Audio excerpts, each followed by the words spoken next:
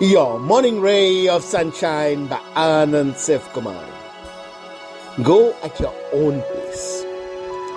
Someone may run the marathon at 15 kph, while we just keep moving at 7. It's fine. Both of us will finish, and at times suitable for each of us. Someone may become a billionaire at 25, someone else at 70. Someone gets their first book out at age 9, someone else at 69.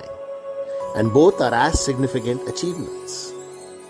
The point is to not compare and not take everything in life as a race.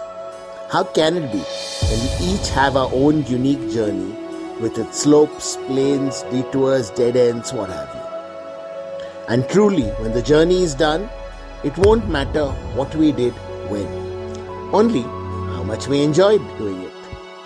Now, if in trying to outdo or compete with others, we end up not enjoying the journey, that would be the supreme tragedy. Sunshine in your day.